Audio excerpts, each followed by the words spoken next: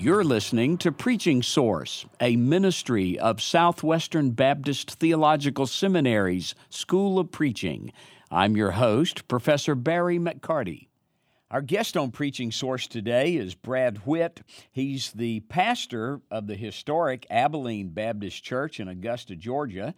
And he's going to talk to us today about preaching and leading the church. And he has a great background for that, 20 years of experience in pastoral ministry, but also he has been one of those pastors that has continued his education and is always learning. In fact, right now he's in our PhD program in preaching here at Southwestern. Brad, welcome. We're glad to have you in Preaching Source. Glad to be back, Doc. So honored to be back on campus, too. All right, we've talked about, I thought about it just now with you. You bring both experience and education to bear in leading and feeding the church. Which of those is more valuable? You know, I think what you would say is that educated experience is most helpful. I like that. You always want to be learning. You want to be growing and being equipped, learning, being a sponge, soaking up as much as you can, always reading. You know, we often hear, readers are leaders, leaders are readers, always seeking to learn. But there's a certain learning that comes outside the classroom experience. And so always seeking to learn and put into practice what you learn in the classroom, putting into the real world practice in the local church.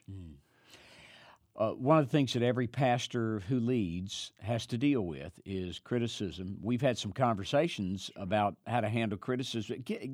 Give us some helpful ideas. How does a pastor handle the criticism that every pastor gets? Well, I'll be honest. If you are looking for it's not a great word, but a profession. We're not professionals, brothers, but we are to be professional in how we handle things. But if you're looking for somewhere where you're not going to get criticized, don't be a pastor. You are never going to make everybody happy. And this is one of those places where education, yes, but experience can really come in handy in that you've been in situations before. I've been a pastor since '96 and grew up in a pastor's home. And so I've seen a lot of the criticisms. And so sometimes it's a familiar criticism. You didn't come see me, you didn't call, you forgot this or the other. We're humans. People often forget that pastors put their trousers on just like everybody else, one leg at a time. We're not omnipotent, we're certainly not omniscient. And if I always tell my folks, like in regards to hospital visits, which is one of those places where you get criticized a lot, if we don't know, we're not going to go. And so when you are criticized, one of the things to do is to take a step back. Nobody likes to be criticized. It hurts. It hurts even those who are not soft and mushy like myself. It hurts your feelings. Somebody says something that you didn't handle something correctly. You did something wrong. It hurts your feelings. And so the first step is to just take a step back and just, all right, did I do this?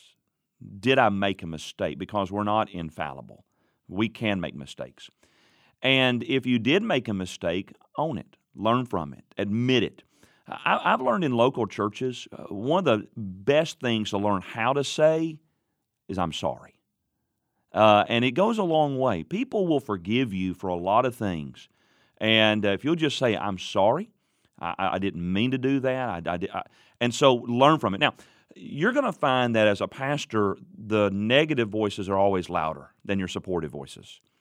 And so when you face criticism, you're leading out the vision God's given you, and all of a sudden you start to get some criticism. Again, learn where it's coming from.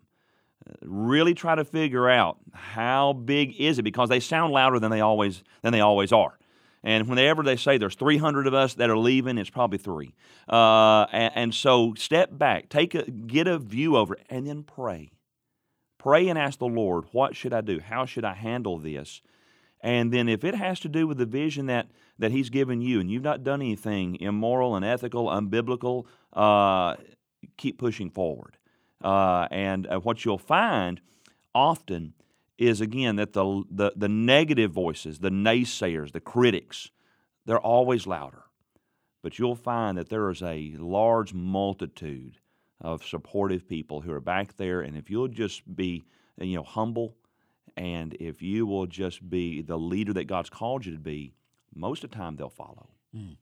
All right, let's reverse the direction now. There are times when a pastor has to speak a word of correction or has to evaluate or criticize something that's happening with his people or folks in. How do you do that? Give us some guidance on how to do that well. All right, let me start with the easier one first. If you've got something perhaps taking place in your church, there's an issue that you're facing, and there's not perhaps a face on it, or maybe you have faces in your mind of folks who are perhaps part of the problem, if you want to use that word. I always like to address it from the pulpit. Not names, maybe not even exact issues, but really close.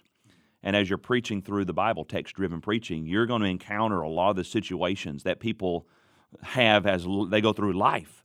And it's always very helpful if you're preaching through the text and all of a sudden there's an issue that you're facing or that you think you're going to face. There's a prescriptive preaching, there's a preventative preaching. And if you can be preventative, it's a whole lot better. But if you can address it from the pulpit where you're not singling out one person. I did this just this past week with an issue. And just again, to shoot a shot over the bow. I've understood about this. Let me tell you what the Bible says about this. It's right here in the text. God doesn't like this. God doesn't honor it. And that's very helpful. The harder thing for me is the one-on-one. If there is a staff member, if there's a leader that you have to correct, that is a very hard thing to do. Now, and what I'm going to say right now is just practical. And so this is for those guys who perhaps have some other staff members. Now, if you're a smaller church pastor, maybe you have a leader in your church. Our churches, even the smallest of our churches, have godly leaders that we can have right there by our side to help us. What I've always told my staff is they get mad at, say, the music minister. They get mad at the executive pastor. They get mad at one of the other ministers. They get upset with them because they've been confronted. They're not as likely to leave the church, get mad, and take their ball and run home as they are when I do it. And so what I always prefer, if there's an issue, to a really personal issue with a church member or leader, to have somebody else then where I can then be that next step if I had to. Because, again, people get mad at the pastor, they're not staying. And then if they're not staying, you lose the opportunity to minister to them, to help them grow. I'm thinking of families in my mind right now where we just lost the ability to really help them really learn because where there's repentance, there's growth. But when it comes to the pastor's office and it's a staff member or it's a leader, I think you have to be loving. You have to assure them of your love, that you have to assure them that you've prayed about it, that you have their best interest in heart, and that what you really desire is to share with them what you've noticed, what you've seen, what the issue is, and then pray. Pray that the Holy Spirit of God speaks to their heart as they're listening. And what you'll find is that most of the time, at that moment, they're not. They're going to be hurt. They're going to be upset a lot of times. But if you'll leave the door open for the Holy Spirit to then begin to work in their life, I've seen them come back around. Okay. Brad, what sort of qualities do you look for in leaders you're going to add to your leadership team? Integrity. Integrity, first and foremost. One of the things that you cannot do ministry without is integrity. And so what I always say is when I'm looking to hire a new staff member or a leader in the church, I'm looking for integrity.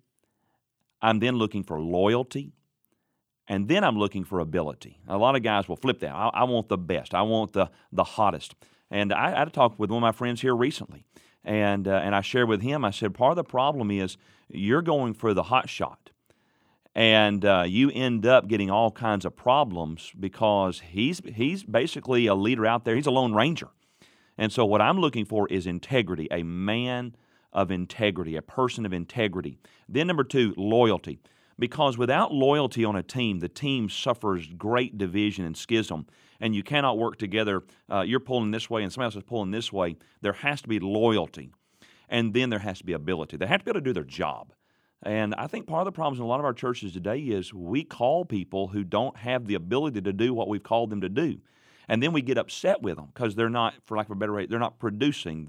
They're not reaching people. They're not growing them. They're not mobilizing them. And so, but you start with integrity. Loyalty is an absolute must. But then there has to be the ability to do the ministry that they've been called there to do. What's the best leadership lesson you've learned from someone you have served under? Oh yeah, that's a tough one. There's a bunch of them running around in my mind.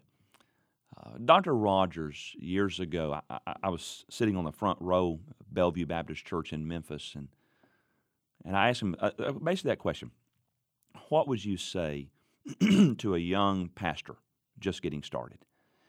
And Dr. Rogers said, I would say, don't ever get too excited. Don't ever get too excited in the days of harvest. And don't ever get too discouraged in the days of drought. I'm going to tell you, over my 20-something years now of ministry in the local church, that has really sustained me. There's a lot of times where just the church is growing and the people being saved and you're baptizing, and man, you think, I'm the next Billy Graham. Look, wow. And then you have those tough seasons, and if you're not careful, you'll get into this Elijah complex. And so, don't ever get too excited in the days of harvest. Don't ever get too discouraged in the days of drought. But I think right there with it is this: in the local church, as a pastor, everything rises and falls on relationships. Everything in your ministry. Even spiritually, I can put this spiritually, your relationship with God. Everything rises and falls on your relationships. Don't ever underestimate the importance of relationship. Mm-hmm. Brad, across the years, I've observed that every really good leader, I've noticed, is also a teacher for the people he leads. How have you incorporated that role in your leadership? Well, first of all, I believe you lead from the pulpit, and there's where your teaching comes in. You teach the Bible, and as you teach the Bible, again, if you're text-driven preaching, then what you're going to discover is that you're addressing the issues of life. You're addressing where people live, because that's what the Bible is. The Bible's the story of how God works in the lives of people, how He sent Jesus to redeem us. And so as you preach through the Bible, you're encountering all these issues. And so as you teach from the pulpit, or in classes, whatever, you teach the Bible, then you're equipping your people to live life from the greatest manual that we could ever hope to have, the Bible. And so that's again, you lead from the pulpit, but you also lead from the pulpit by teaching the Bible. We've been talking about preaching and leading the church today with Dr. Brad Whitt, pastor of Abilene Baptist Church in Augusta, Georgia. Brad, thanks for being with us on Preaching Source. My pleasure. Thank you for letting me be here.